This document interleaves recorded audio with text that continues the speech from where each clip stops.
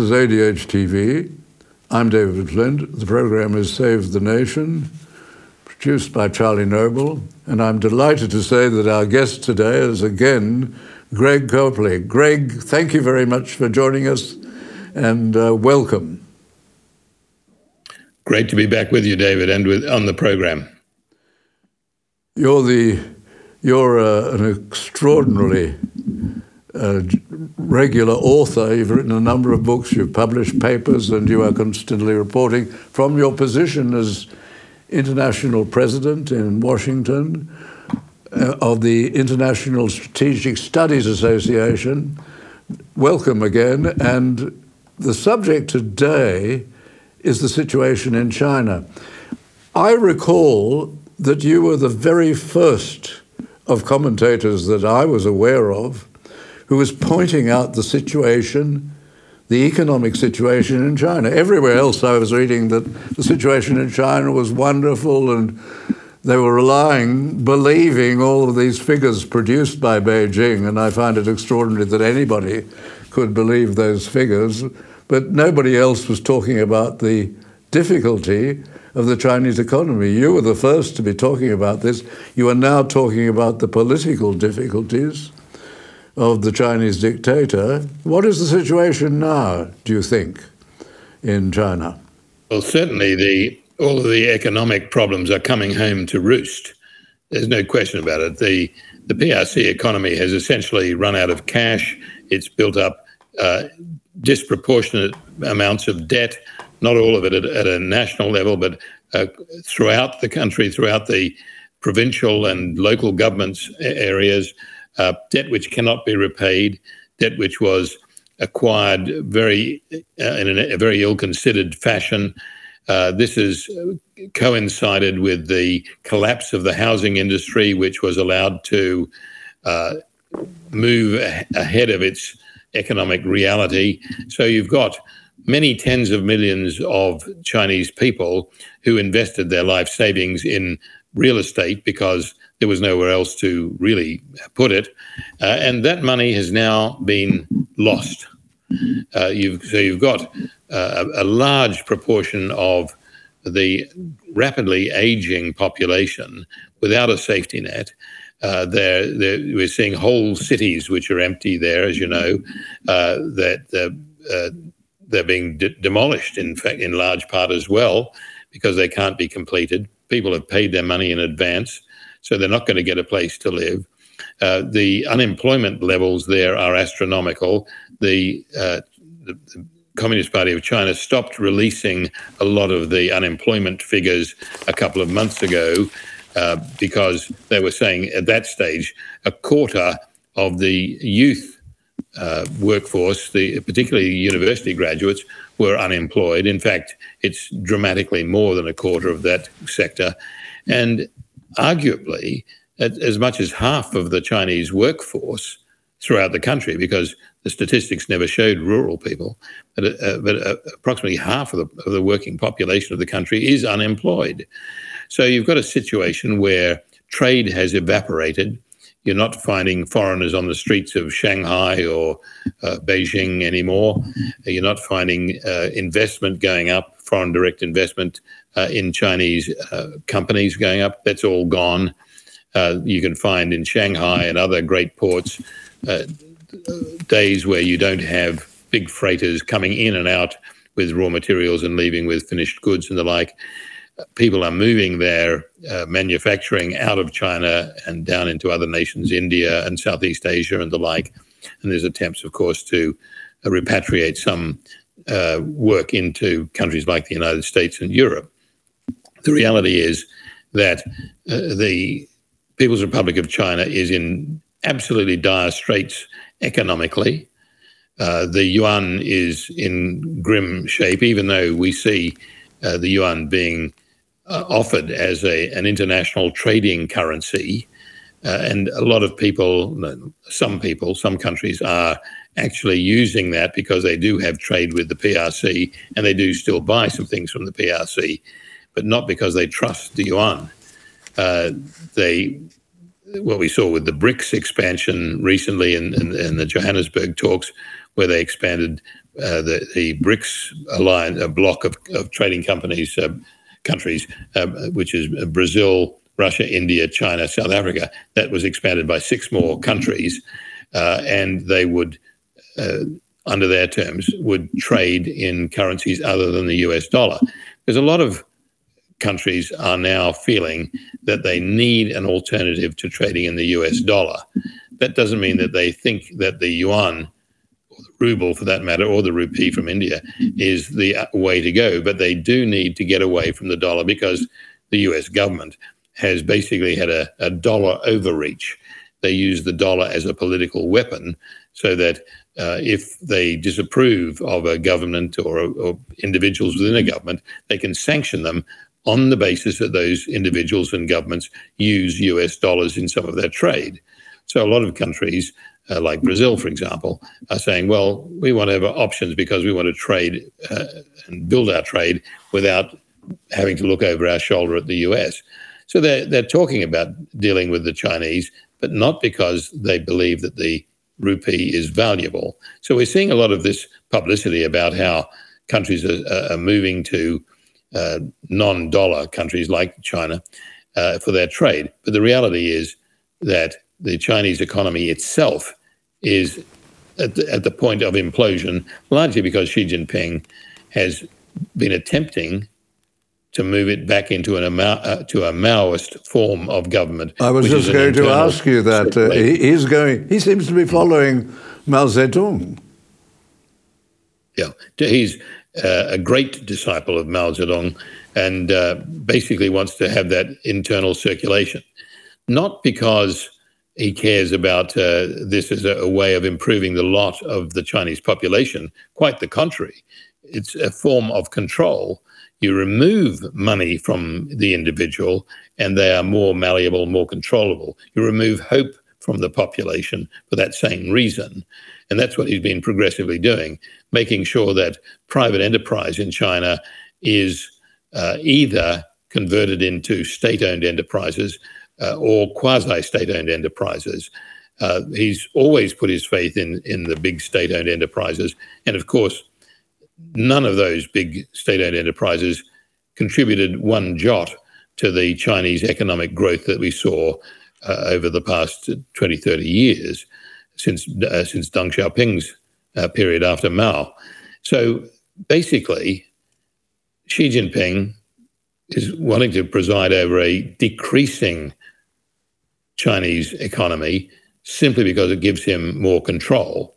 Now, that is actually starting to backfire because the Chinese people, who were dramatically urbanized during his period in office, had their hopes raised during the post-Mao period.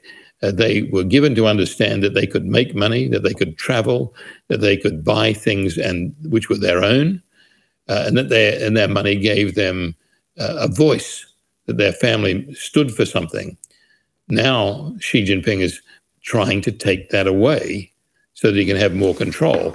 And despite the fact that under Xi, the internal security budget is higher than the national defense budget, he still can't control the population.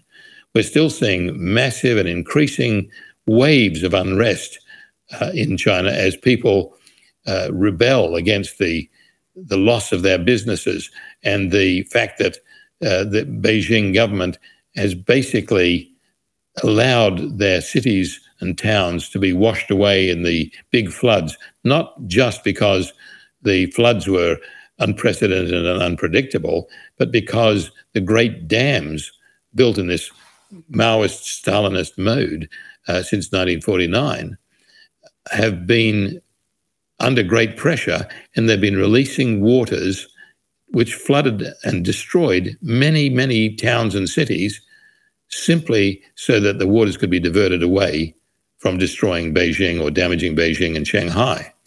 So we're seeing great dissatisfaction within the Chinese population. We're seeing a dramatically reduced economy. The Chinese ability to produce food has not only been insufficient, it's now decreasing dramatically.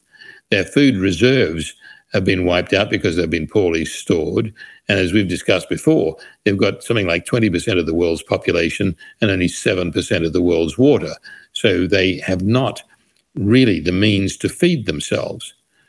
Now, you've got the population itself, which is aging and becoming less productive and likely to be more dependent on a smaller core of younger people who are now out of work. So you can see this whole recipe is going from bad to worse.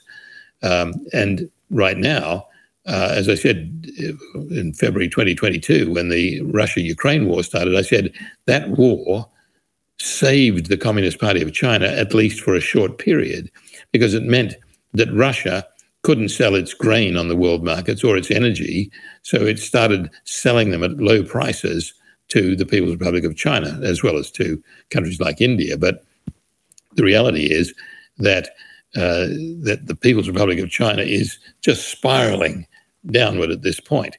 Now, Xi Jinping is saying, with his wolf warrior diplomacy, and which is largely about rhetorical bombast, is talking still about invading and conquering Taiwan and bringing it under the People's Republic of China. Just on that, if I could interrupt you, you raised a very interesting analogy on another occasion, and that was you saw an analogy with Galtieri in Argentina, distracting attention from the failure of the dictatorship by attacking the Falkland Islands. And do you see a similar thing in relation to Taiwan, that if things get more difficult from the point of view of the government control of the population, that Xi might decide to invade Taiwan purely as a distraction, as an attempt to unify the population? Yes. In fact, I've called it the Galtieri syndrome, and I've written about that a lot. The interesting thing, though, is that although he's given great attention to the People's Liberation Army and built up a lot of their capacity, he's been building amphibious assault ships for the PLA Navy, and he's been building these new Y-20 heavy transport aircraft in large numbers so that they could do parachute drops on Taiwan. But despite that, it's now clear that any attempt by the PLA to invade Taiwan would be problematic. Yes, they could destroy Taiwan, but at what cost?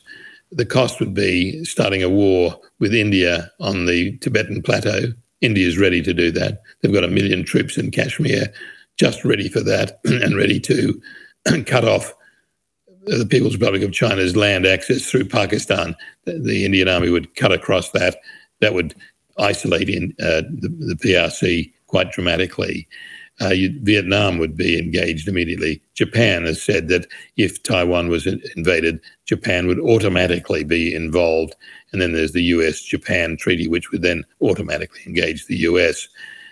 Yes, it's probable that Beijing could get North Korea to make some gestures, but the North Koreans just made it clear in the last few weeks that they take their orders and friendship from Moscow, as they always have done, and not from Beijing.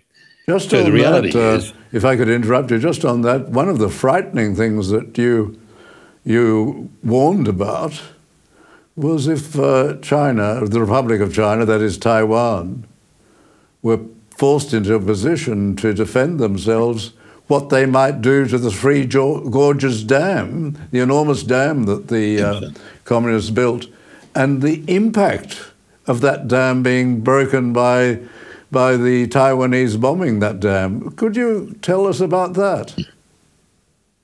Yes, if on day one, you could almost say, of a PRC war against Taiwan, the Taiwanese would definitely target the Three Gorges Dam. Wiping that dam out would bring a deluge which would destroy Beijing and Shanghai. That's a cost which the PLA is not going to stand for. As well, the Taiwanese on day one would start attacking the support bases for the Chinese carrier task forces, particularly up in the Dalian area in the north of the country. So all of a sudden it would be a very, very questionable military operation for Beijing, and even wargaming by the PRC and by the US, showing a direct assault across the Taiwan Straits at Taiwan, which is not an easy thing. It's a long distance. It's 6 times the distance across of the English Channel, for example. But there are also very few beaches on Taiwan which are suitable for an amphibious landing. So how many times is it of the English Channel? 5 or 6 times. So it's quite a distance. And the Channel yes. was such an obstacle in the Second World War, wasn't it? Yeah. And more than that, you've got the modern Taiwanese armed forces, which are very, very capable. And you could count on the loss of probably 50% of the amphibious task force by the PRC. You could probably count on the loss of as much as 50% of the heavy transport aircraft dropping paratroopers. So all of a sudden you've got a questionable situation there. And that's if Vietnam doesn't come into the war, if Japan doesn't come into the war, if India doesn't come into the war, and the United States, of course. So what we've seen in the past couple of months is the quiet anger within the People's Liberation Army is starting to come out, and it's now apparent that the People's Liberation Army would probably refuse an order by Xi to attack Taiwan. As a result, Xi Jinping has replaced the heads of the rocket force, strategic rocket force, which is a critical force if they're going to attack any major power, including Taiwan. You have to have competent and unified force there answerable to Xi, and it's not. He replaced the commandant and the political commissar of the strategic rocket force and a few other very senior level generals, and replaced them with the former deputy commander of the Navy, for example, who you'd have to say is not versed in the technologies of the strategic rocket force. You've had the defense minister, who was recently appointed by Xi Jinping, has now disappeared. And it looks as though he's, quote, under investigation and over corruption issues, which is always the standby. If you get rid of somebody, it's on corruption grounds. Just as you saw the foreign minister, Qin Gang, basically has been removed from the scene. And he was only appointed very recently as foreign minister by Xi Jinping. So it's not as though he's getting rid of people who are loyal to previous administrators in China. He's getting rid of people he appointed because he can't trust them.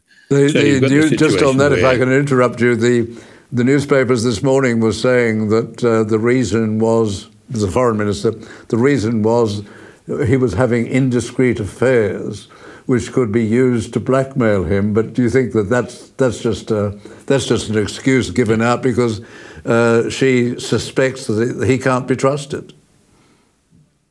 Well, he might have good reason for that. The minister's mistress, who gave him a baby with an American passport while he was in Washington, she was a very well-connected anchor person for Phoenix Television, the Chinese channel. And she ran their bureau in London and met there with many, many heads of government. She did the same thing in Washington, D.C. She was very influential.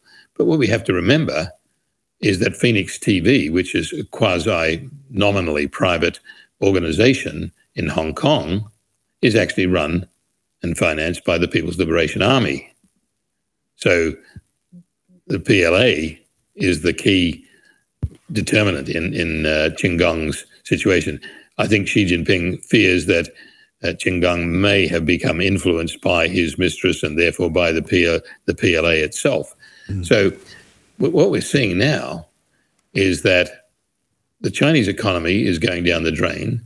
The threats of going to war with Taiwan are being seen to be unfeasible or infeasible. And what does the Communist Party of China do? They either stand by and witness the implosion of the country and possibly the rebellion of the PLA. So we could either see a PLA rebellion to quietly, take charge, or we could see a rebellion within the Communist Party of China, perhaps allied to the PLA, to remove Xi Jinping. In fact, if you look at it, and I've written about this today, actually, if you look at this, the Chinese Communist Party could not survive, in all probability, the implosion of the economy and the rebellion of the PLA. So they have to move pretty quickly to do something about Xi Jinping. Yes, he is now at a desperate state. This recalls the what was obviously going on between Stalin and the military, just as war was about to break out with Germany, with the way in which they purged the top of purged and liquidated the top of the Red Army, because obviously they were showing some disloyalty, or at least Stalin suspected they were showing some disloyalty to him. There's a lot of parallel there. One of the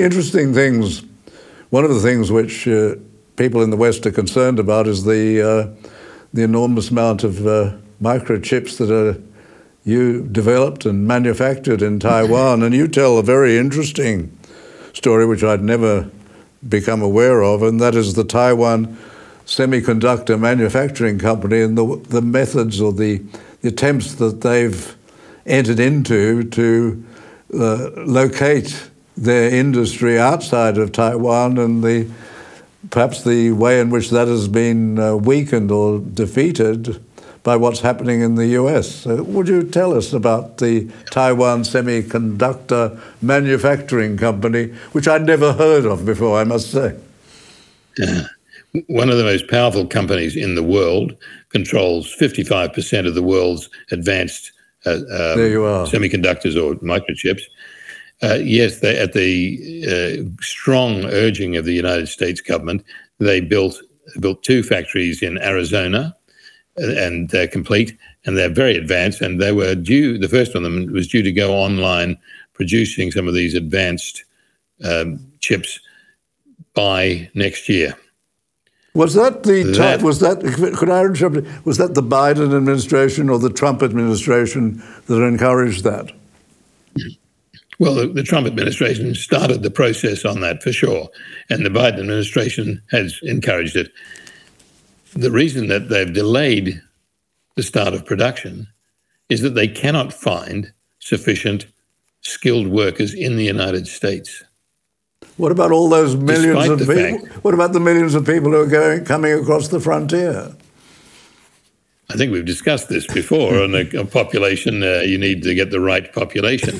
Yes, so it's not about population size, because the US has brought in millions of illegal immigrants in the past 2 years across the southern border.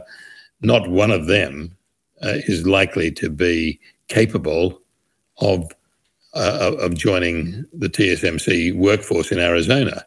So, yeah, the idea is right. Bring the manufacturing back to the United States, but you also have to then make sure that you have an educated workforce. And that means you have to have an education system which is able to actually produce people who can do things rather than to be politically correct.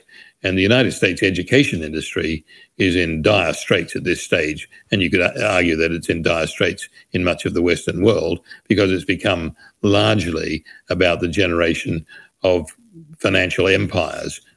Colleges and universities have become financial empires to a large degree. And they have also allowed themselves to forget their mission in terms of classical education. Have they been taken over by the far left? Oh, in the United States, almost all of them, yes. So they've become... The ones that haven't are the... So they've become businesses... The ones that haven't been taken over. Yes, they've become businesses and yet run by Marxists.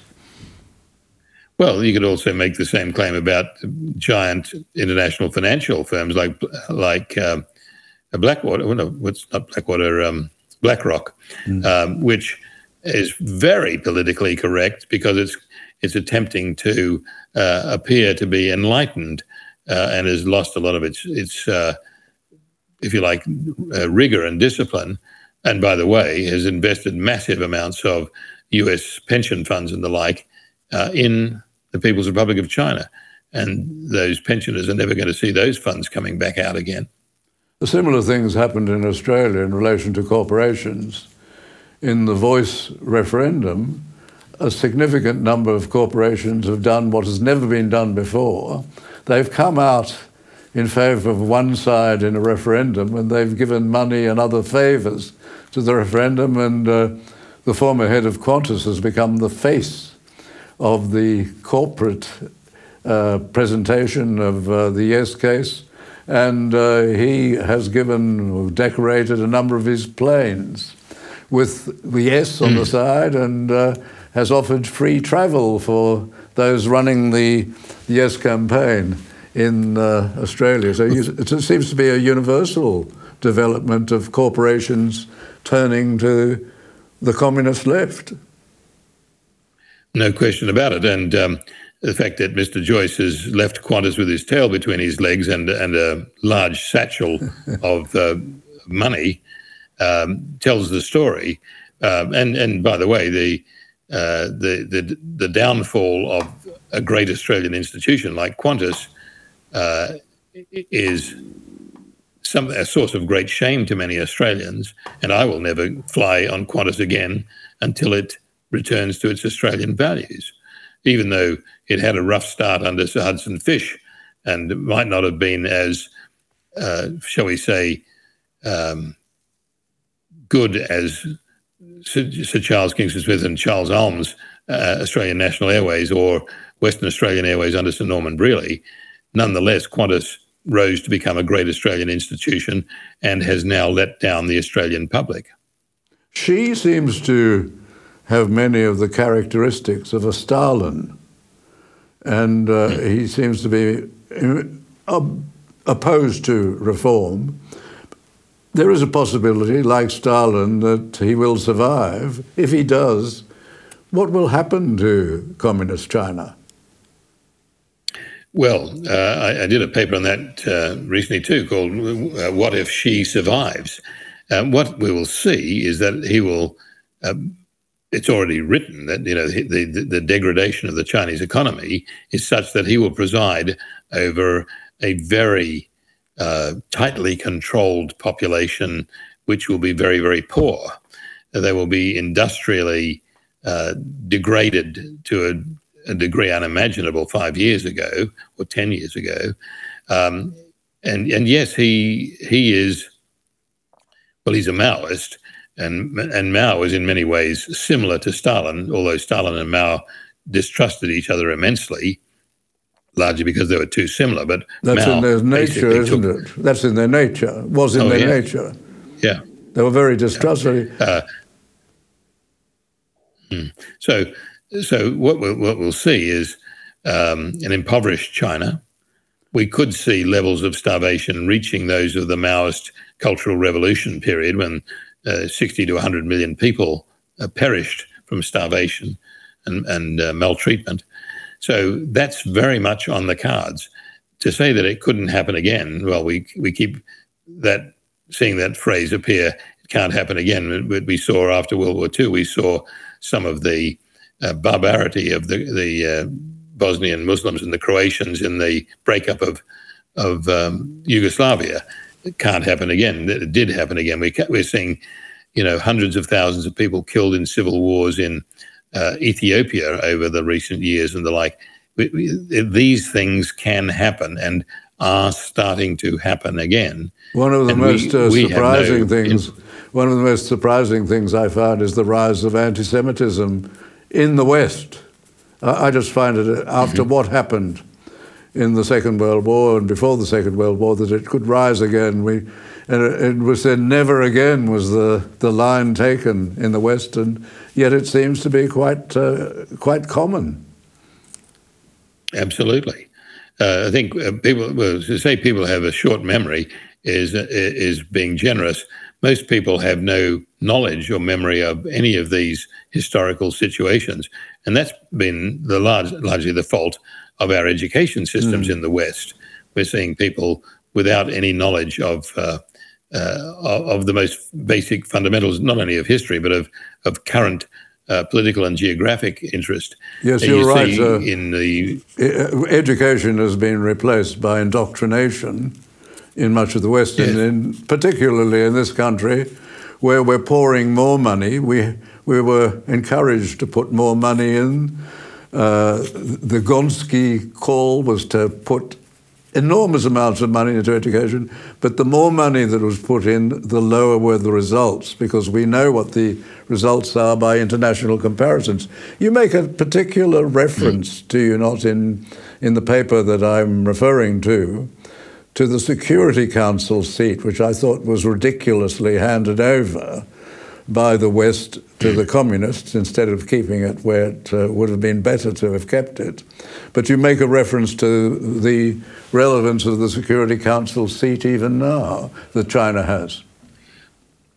Yes, I mean, China has been using its United Nations credentials, the Security Council permanent seat, and its ability to manipulate UN institutions like the World Health Organization, the Food and Agricultural Organization, ICAO, the International Civil Aviation Organization, and the like, been very politically manipulated to give Beijing a leverage to punish Taiwan particularly. And the reality is that the Chinese Civil War did not end in 1949. What we saw was that the Republic of China, the government which had ruled since the collapse of the monarchy or the imperial government in 1911 and 1912, the Republic of China moved its base back into Taiwan because that was, if you like, the result of World War II. What you saw during World War II and the lead up to World War II was the Republic of China forces, the Kuomintang, fighting the Japanese invaders.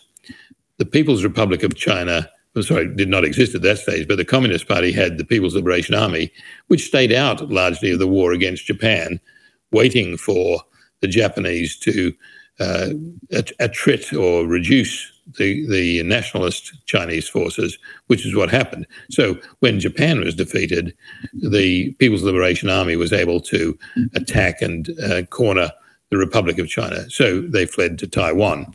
But the Republic of China, which was one of the victors of World War II, one of the great powers of World War II, and which was one of the founders of the United Nations, was given a permanent seat on the Security Council.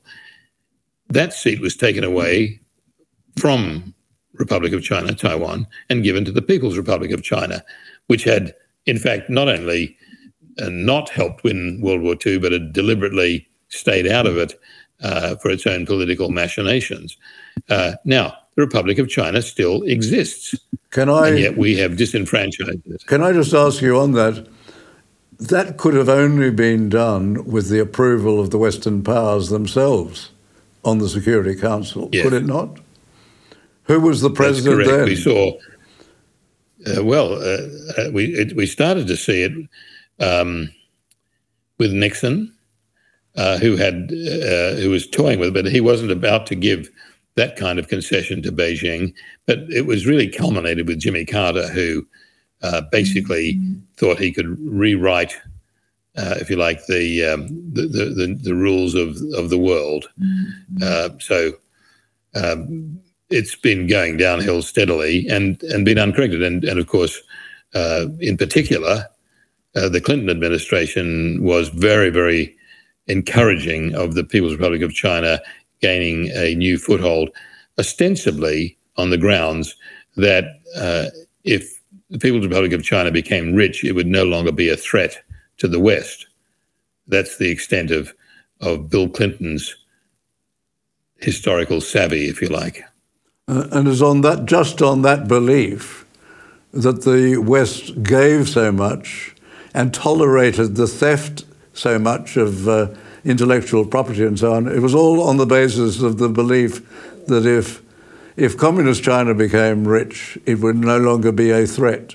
And we can make a lot of money out of them. That was also their idea, right, wasn't it? Yes, absolutely. And that they would all become capitalists and then would all be the same and ideology didn't matter anymore.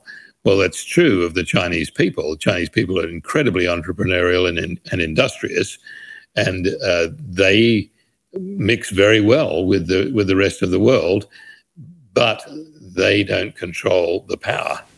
And the people who control the power don't want them to have the money. They just want to be in charge, and therefore we're getting this result now of taking the money back from the Chinese population, and the Chinese leadership is happy to preside over an impoverished country, provided it remains in power. And it'll still be enormously powerful in the world because it still have a large standing armed forces with nuclear weapons. So, Xi Jinping doesn't have to worry. If he stays in power, he's not going to go hungry, and neither are the elite nomenclatura, if you like, of the Communist Party of China.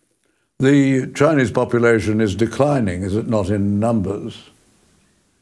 Yes, significantly. It's aging dramatically, and it's reduced from its population level of 1.4 billion, probably already down at 1.2 or less billion. It's already been exceeded by the population of India. I think, one would hope that the Indian politicians are fairly nervous about that reality, because that's inviting huge problems, of course, because at best you've got half of the Indian population with a relatively decent income that they can feed and clothe themselves, because there's still a long way to go to bring India up to, if you like, a prosperous level. What has been the Japanese experience of a declining population? How is it working? Well, it's just gradually sort of fading away in some respects. I think the Japanese are aware they're going to have to do something, but you've got a declining population and a stagnant economy, which they don't seem to be able to re-stimulate. Even so, it's pretty powerful. It's still the number 3 economy in the world. It, like Australia, has not grown at the level it should have. It's not grown at a rate commensurate with the US or the People's Republic of China. And the People's Republic of China, even if you halve the official numbers, is still a bigger economy than Japan. Given the United States, it's hard to say. Given our special relationship with the United Kingdom, how is the UK going after Brexit and heading towards an election? Well, nobody's ever satisfied in any electorate. So there's this wise words. Say, well, we should have done better. There's a lot of belief that Britain should have done better, and probably it should have. Boris Johnson did not negotiate a clean break with the EU. That's coming back to haunt the Britain at the moment. But Britain, in many respects, is still far better off than the rest of Europe. The Brits are saying, well, we should have been much better off than we are today. Well, yes, that's true. But with the global downturn and the European continental downturn, particularly if you look at Germany and the like, Britain is doing pretty well. I think it's going to be difficult for Rishi Sunak to win the next election, but I think it's still feasible, largely because Labor has very little to offer, hasn't come up with any significant proposals. Certainly, Labor has stopped talking about reversing Brexit, stopped talking about coming back with an alliance with Europe, largely because it knows that it would lose its belt of voters, which it up on the north of England, which it lost to the Tories in the last election. So if Labor comes back and talks about rejoining Europe, that might be the kiss of death for a Labor parliamentary victory. But yet what we are seeing is, as tempers calm down, the UK and France are talking about a new framework for cooperation between Britain and some of the European nations, so that it would be something separate from the European Union, which even the French, I think, find has stagnated. And it's no surprise that King Charles made his first overseas state visit to France, and this has been very, very successful. A big dinner the other night in Versailles. The French have named one of their international airports the Queen Elizabeth II airport, international airport. So, I mean, we're starting to see some contradictory signs, whereas a year or two ago we saw nothing but sour words between the two. There is some suggestion that Britain and France will cooperate closely. Certainly France and Britain share a view of projecting power into the Indo-Pacific to contain the People's Republic of China. So that's very positive. And they share a lot of defense cooperation programs. And how is the king going? I think he's done exceptionally well. He has radically transformed the monarchy. I know the headlines in the papers are all about populist stuff, like about Prince Harry and the Duchess of York. But Duchess, is the Duchess of York? Anyway, the Duchess. But the reality is that the king has done a lot to reinvigorate the monarchy. He's given it much more influence in popular opinion and social legislation than he's given credit for, far more than Queen Elizabeth had done. He's done it very, very carefully and quietly. He's not there to be political, and he made that clear when he became king. He wasn't about to break the apolitical stance of the crown. But he has done very well. He spent a lot of time consolidating the base in Scotland, and there is always going to be an element there among the Scottish nationalists who are, in any event, Republican. But even a lot of the Scottish nationalists are saying, well, even if we got separation from the United Kingdom, we would still want the king to be our king. That's very telling, because you've even had Joe Biden, President of the United States, supporting the secession of Scotland from Britain. And he supported, of course, the separation of Northern Ireland from Britain as well. So the king has been working against the odds, but he's shown a deft hand at dealing with people, even when the media has been a bit aloof and populist. He has been there winning hearts and minds in a big way. So I think that's been very, very positive. And it's only been a year, of course, since Queen Elizabeth passed away, and the House of Commons just issued on September the 12th, I think it was, a paper which you can download from the web about King Charles III, his first year in office. It was actually called King Charles III, First Year of Reign, and published by the House of Commons Library. And that's you just Google that and you can download the full text of that. It's a very comprehensive document which shows that this has been a year of substance. And in our private discussions, you discussed why he hadn't come to Australia. And of course, at this stage, he can't come before the referendum on the voice and the possibility of a referendum on a republic. Otherwise, he'd be seen to be interfering. Yes. But I think he can and will do things to reinvigorate the crown in Australia. And as you know, I proposed in my Australia 2050 study in 2007 or thereabouts, or 2005, that we look at the creation of an Australian crown, a physical crown that could symbolize the king of Australia, or the sovereign of Australia. And I think the same should be done in New Zealand and Canada, each of which have the monarch as the separate sovereign of their country. Well, they have a spare one in London, don't they? The Indian state crown, which is not now used. It's there among the crown jewels, but no longer is there an emperor or Empress of India. Well, we could ask the Indians if they'd like to reconsider their position. What a good idea. What a good idea. Well, this has been a really excellent time. Is there anything further which you think you should add for the benefit of the viewers in relation to China and the future of China in the world?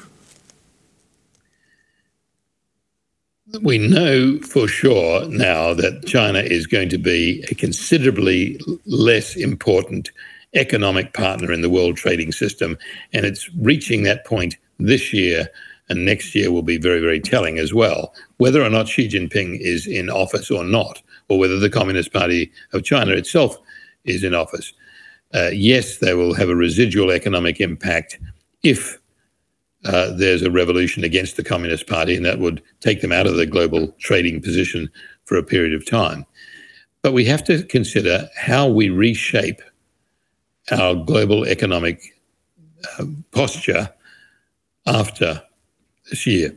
We have to see what we need to do in terms of replacing China as a source of manufactured goods, replacing China as a client for Australian raw materials and agricultural products. But we also have to see what we can do to rebuild our own manufacturing base and bring our supply chain closer to home, regardless of whether or not we maintain a diverse supply chain from around the world. The reality is that economics and security issues are going to dictate that we need better control over our essentials of living. That includes energy in particular, and it means a more realistic perspective on things. I mean, the current view in Australia is that we are so wealthy that we don't have to worry about the farmers in Australia or the manufacturing in Australia. If we want something, we just dial up the internet and we get something delivered from somewhere in the world.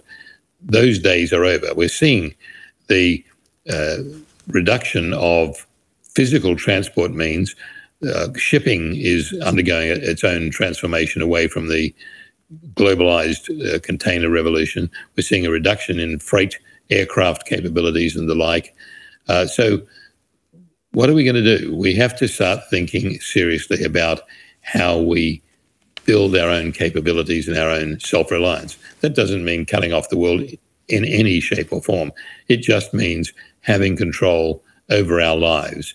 And this is something that Australians haven't thought about for a long time. But the collapse of the Chinese economy should be causing us to do that right now. And for all those people who are just starting to notice the collapse of the Chinese economy, remember that this was something we foresaw a dozen years ago. This was an inevitable event coming, that the Belt and Road Initiative would run out of cash as it now has. This is why we see in the current spate of coups and so on in Africa, People's Republic of China is not in there offering any solutions or any support. It's not even offering any comment. It's now, to a large extent, out of the picture. What does that mean for us? It means we have to look at a new global and regional security structure. AUKUS is very good for Australia in that regard, but we need to look beyond that, and we need to look to some degree of self-reliance, and we're not seeing it at the moment. We're seeing our political and military leaders still, in a sense, tugging the forelock to the great powers of the world, and that's really an unnecessary and unfortunate attribute which we've carried over as a legacy for the past 150 or so years. Greg Copley, you have been, again, very generous with your time. Your wisdom and your ability to know things well before other people are even aware of them is quite remarkable. I thank you very much for that, and I'm sure our listeners will be, our viewers will be delighted also and want me to convey our thanks for what you're doing. Thank you. Thank you. Thank you, David. This is ADH TV. I'm David Flint. The program is Save the Nation, produced by Charlie Noble Until next time.